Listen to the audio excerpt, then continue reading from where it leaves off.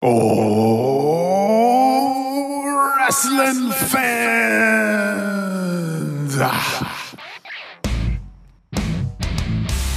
We believe that psychology still matters. Storytelling should be consistent. Maybe that's why I'm a connoisseur of wrestling. Tweener is not an alignment. I don't want any part of it. Goodbye. Welcome to the fight against Marxism. This is the Square Circle Journal. And now, Just John and the wrestling connoisseur, Sam Keeler.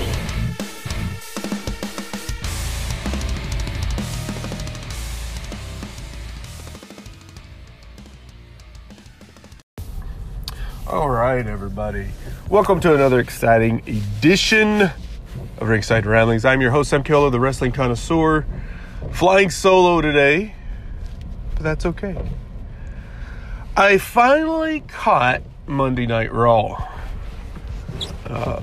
As we said the other day, we've been really casual lately. We haven't really caught a lot of stuff. We haven't had time to catch a lot of stuff, but I sat down and everybody was out of the house except me and the boy. And so caught a little bit of Monday Night Raw. I'm trying to conjure up what exactly was going on. I gotta say, for not watching for a couple of weeks, except for seeing bits and pieces here and there or whatever is on Twitter, I was left a little bit dazed and confused. For one, Drew McIntyre is now a face. I do not remember seeing a face turn. I don't remember a face turn at all. The last thing I remember, let's see, who did he fight last week? I can't even remember who he fought. It doesn't seem like it was a heel at all. Didn't he fight? Was it No Way Jose last week, or was that the week before? I don't even remember. Yeah. And then before that, one week it was Matt Hardy. And it seemed at that time he was kind of starting to get a little bit of a face reaction. It seemed like he started cutting some face promos, playing up to the crowd these last few weeks. Like I said, I've caught bits and pieces here and there, but just nothing solid. I didn't watch a whole 3-hour show until last night. And I cannot pick out where Drew McIntyre turned face. To be all honest, it wasn't until last night that I actually saw him facing off against a heel, with AJ Styles out there, and Randy Orton. So I'm not even sure he's faced a solid heel yet. Have I missed that? Has that been on somewhere? I mean, did this turn take place on Main Event or something? It's mind-boggling. It's not that I don't mind Drew McIntyre as a face. I think he probably is a better face, than he is a heel, just because he's really good. He's good in the ring. Everybody seems to like Drew McIntyre. He's got a great look. And he can play up to the crowd. I think this guy knows what he's doing. But I feel a little bit let down that we didn't have a solid face turn. Because I definitely didn't see any headlines going, oh my god, Drew McIntyre turned face. And that's pretty sad. So yeah, we're from Lexington, Kentucky this week on Raw. I believe the first match was Ricochet. God, who did Ricochet? Mojo. Ricochet and Mojo, right? Yeah, I don't know. I mean, Ricochet's been built up so much. It would have been nice to see Mojo get in more offense. If you're going to use Mojo now, But here's the sad part. For the first two matches, were actually Kentucky hometown favorites. And you had Ricochet. Obviously, he won. Didn't get that big of a response. I'm expecting a hometown hero to get a big response. Did not happen. Then we have Charlotte versus Sarah Logan, also from Kentucky. And again, not a huge response from the crowd. But here's my thing. They could have been confused because who's the face? For everything I've seen, Sarah Logan's still heel. But then you have Charlotte out there. She's obviously fucking heel. When did Charlotte turn heel? I mean, we had her become a de facto face because of the Bayley turn months back. And then we've had her teaming with Becky Lynch. Where did I miss the Charlotte Flair heel turn? Anybody tell me? Does anybody know? I guess that's a bigger question. Does anybody know when Charlotte turned heel? I don't. Like I said, I haven't caught a full 3-hour show in many, many weeks. But flipping it on yesterday, Charlotte Flair's heel. So if she's heel, then she should be facing a babyface.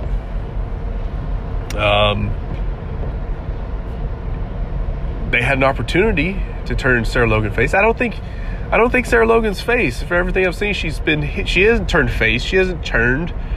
And so you had a heel versus heel. The crowd was dead. And again, you had a local favorite. Should be a local favorite. They're from there. And no response. So, to me, Raw started off with a huge whimper. Then you have the non-turned face Drew McIntyre, who wasn't even in half the match. Interesting to note. Comes in and steals the victory at the end. It's just there's a lot of issues I have with that aspect of it. Like, you're turning him babyface. You aren't getting the babyface response. And then he steals the victory. I would just much rather see him wrestle the match and won clean by out wrestling both Orton and AJ Styles. Yeah. So there's that. I'm scratching my beard here trying to think what was next. Excuse me. I really don't know. I have no idea what was next.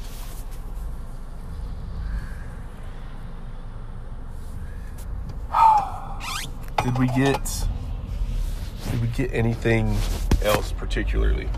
We had the Viking Raiders, almost called them War Machine. Viking Raiders showed up to face, who was it? Not quite local jobbers, but they faced the Singh brothers, Bollywood boys. There was that. I don't even believe the tag titles were on the line. Of course not. Why would they be? What else did we have? We had a continuation of the Lashley, Rusev, Lana stuff. We had to get a whole backstory of it. And, well, it is what it is. We saw, Liv Morgan came out, and that was awkward. Like, she comes out like she's going to be a badass or something. And then Lana, throws her across the arena into the barricade after throwing a drink in her face.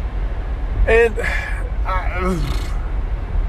if you have someone coming out like Billy Badass, a drink in their face should not stun them to the point where the other person can just reach over, grab them, and toss them into the barricade with super strength. I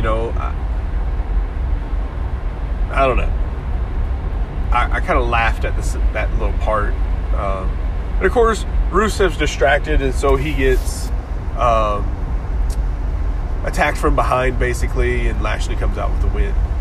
I don't know what to think here.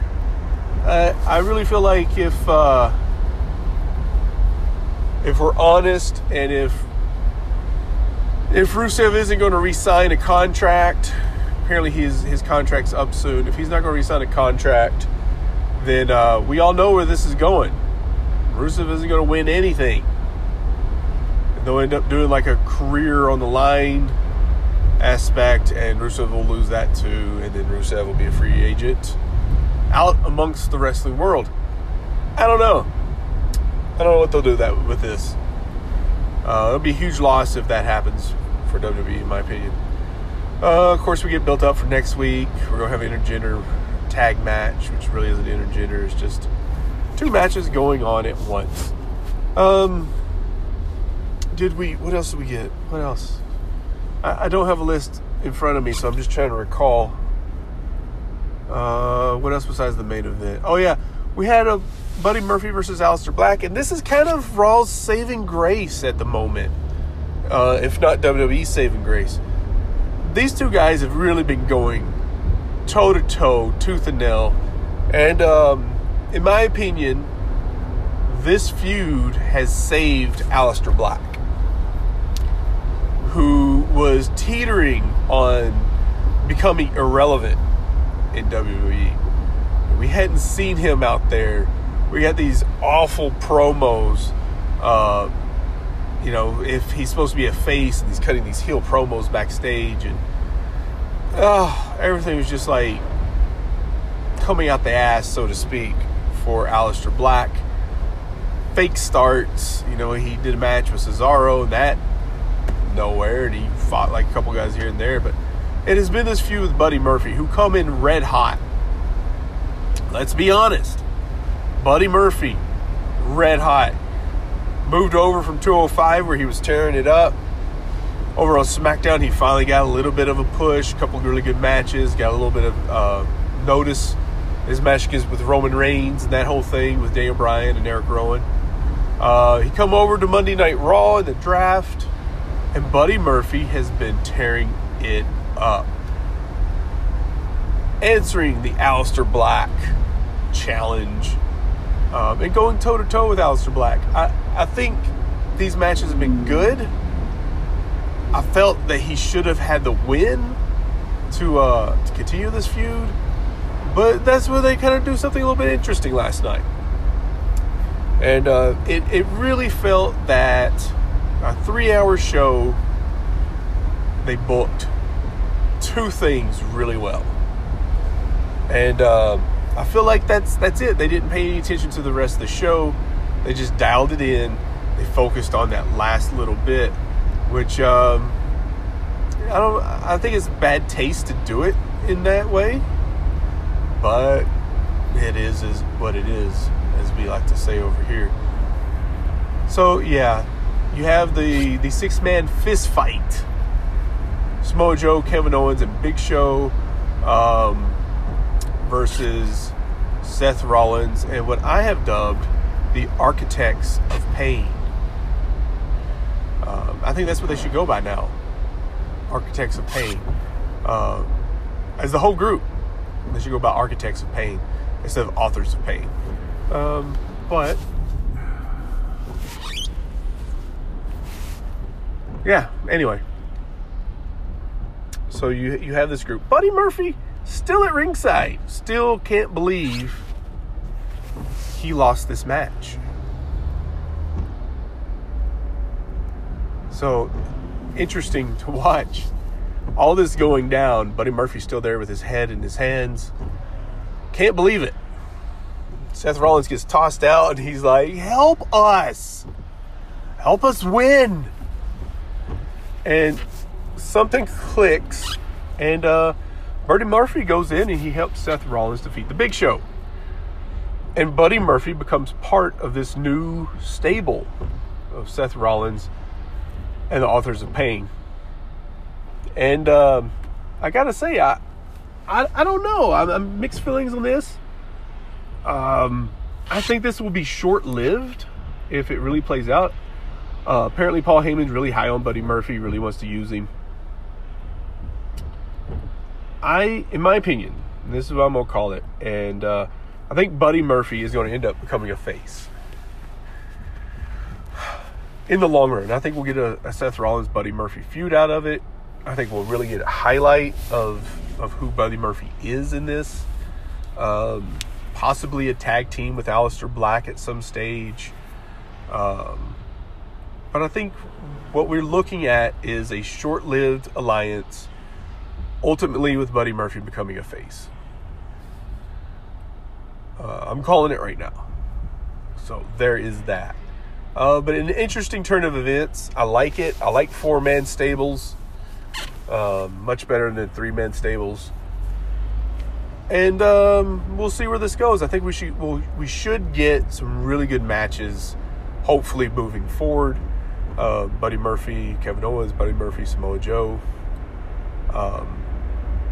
And seeing more of him. I think he will be a huge highlight if they use this guy. I'm pretty high on Buddy Murphy. So we'll see where it builds. I think it's interesting in that regard. That part of the show was pretty interesting. Next week we're supposed to get Rey and Andrade again. And the mixed intergender tag match.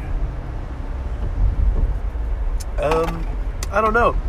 To me, these aren't things that are really going to draw the crowds in. So,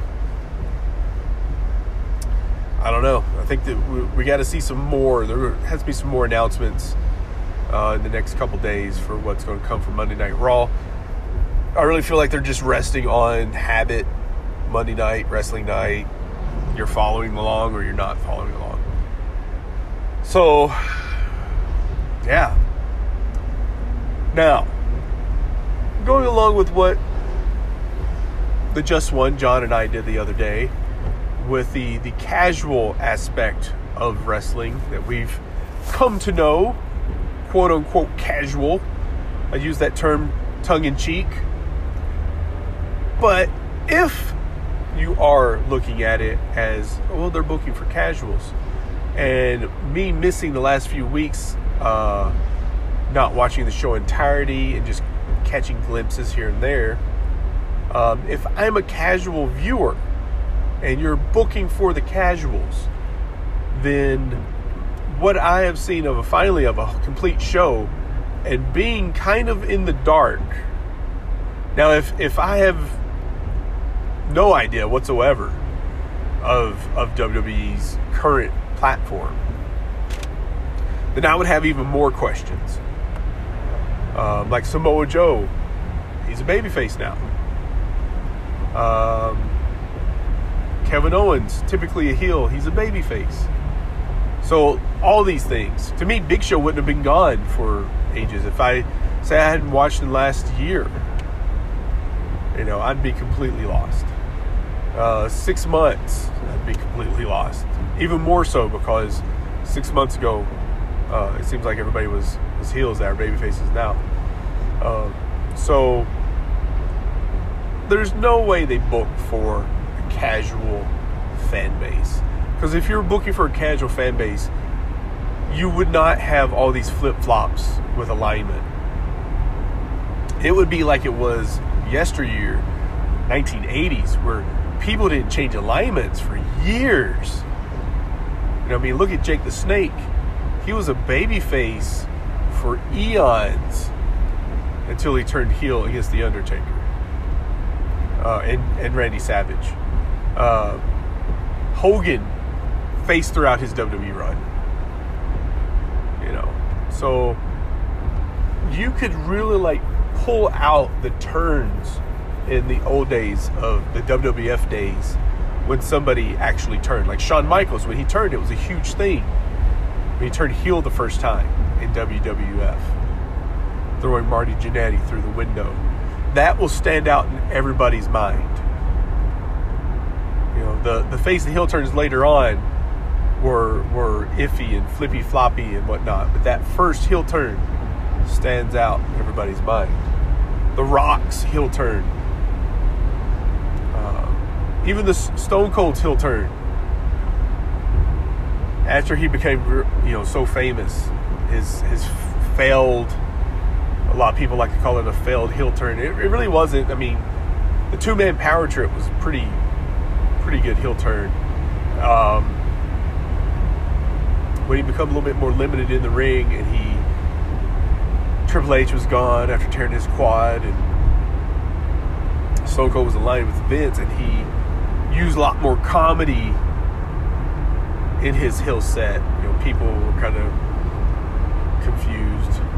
But anyway, I digress. If you're booking for a casual audience, you're not going to turn people face and heel that often, because you want people along for the long haul of the story.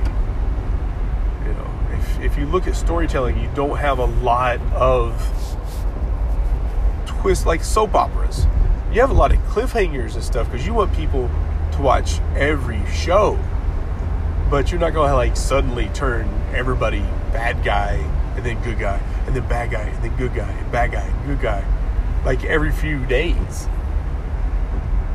You see, so there's that aspect to it. You don't book for the casuals, no matter how they want to sell it and package it. That's bullshit. So, if anything, I think they book more toward a firm base because they do so many heel turns and face turns all the time. To the point now where it's, no pun intended, it's become so casual, the face and heel turns, that we don't even really get face and heel turns. They just show up and they're a face or heel. And I think that does a lot of damage. You know, you have Charlotte leaving last night, being a heel, ignoring the fans, acting all snobby and snooty. And you actually had some fans that were trying to high-five her and whatnot, and getting snubbed. And there's a couple of them who are just like, whoa, what the hell? Because, you know why? Because she's supposed to be a goddamn face. She's been a face this whole time. Especially this time of year where you know people are going to miss some episodes. Even if they have tickets. You know, they probably missed a few episodes because of the holidays and whatnot. And, yeah, so it's a strange thing to me how they're booking this stuff. I don't know. What are you going to do? I mean, I don't know. You know, there's this theme, this idea of, you know, shades of gray. And it's like, yeah, you have to have shades of gray to make things interesting and complex and three-dimensional. But that doesn't mean you don't have someone who isn't face and isn't heel. And I mean, you can have faces and heels and still have shades of gray. You know what I'm saying? So I don't know. I don't know what they're doing. Man, having some solid turns would be a good thing. What they're doing now is just damaging the characters, damaging the business. Long term, you know, if let's take Charlotte for example. She keeps flip-flopping without actual turns, and she's just showing up face or heel in whatever given moment. Eventually, I'm not going to care. I'm already to that point, honestly. I don't care whether Charlotte's face or heel because I'm already bored in her match. I don't have a reason to care anymore. I don't have a reason to cheer her on.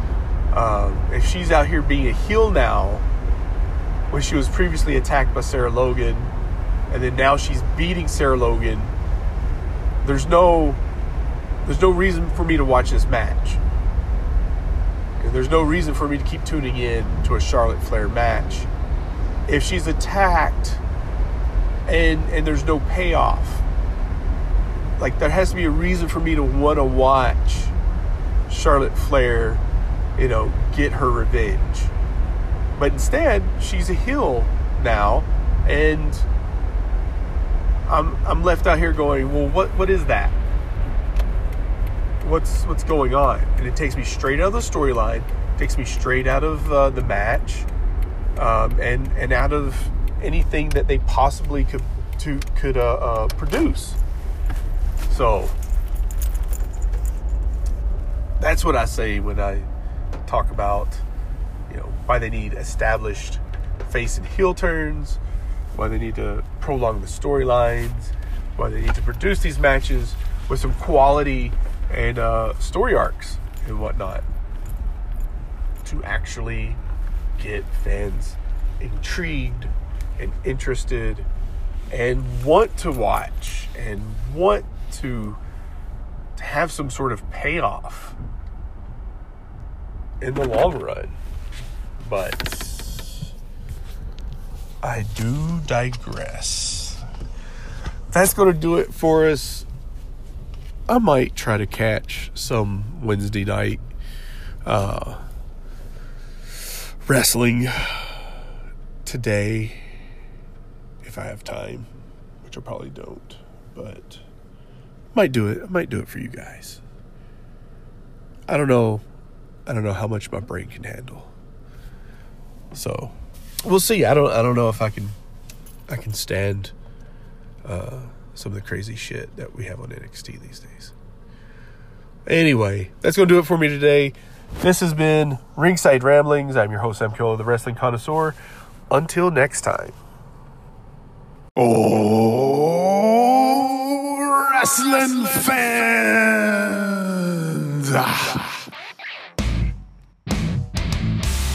We believe that psychology still matters. Storytelling should be consistent. Maybe that's why I'm a connoisseur of wrestling. Tweener is not an alignment. I don't want any part of it. Goodbye. Welcome to the fight against Marxism. This is the Square Circle Journal. And now, Just John and the Wrestling Connoisseur, Sam Keeler.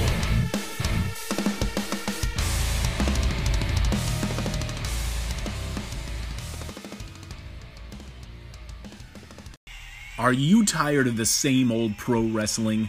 Then check out the amazing action on Powerslam.tv, the biggest indie pro wrestling channel in the world. Get over 3,000 hours of the best pro wrestling events from over 100 of the biggest names in the industry from over 15 countries around the globe. Get your free trial today at Powerslam.tv.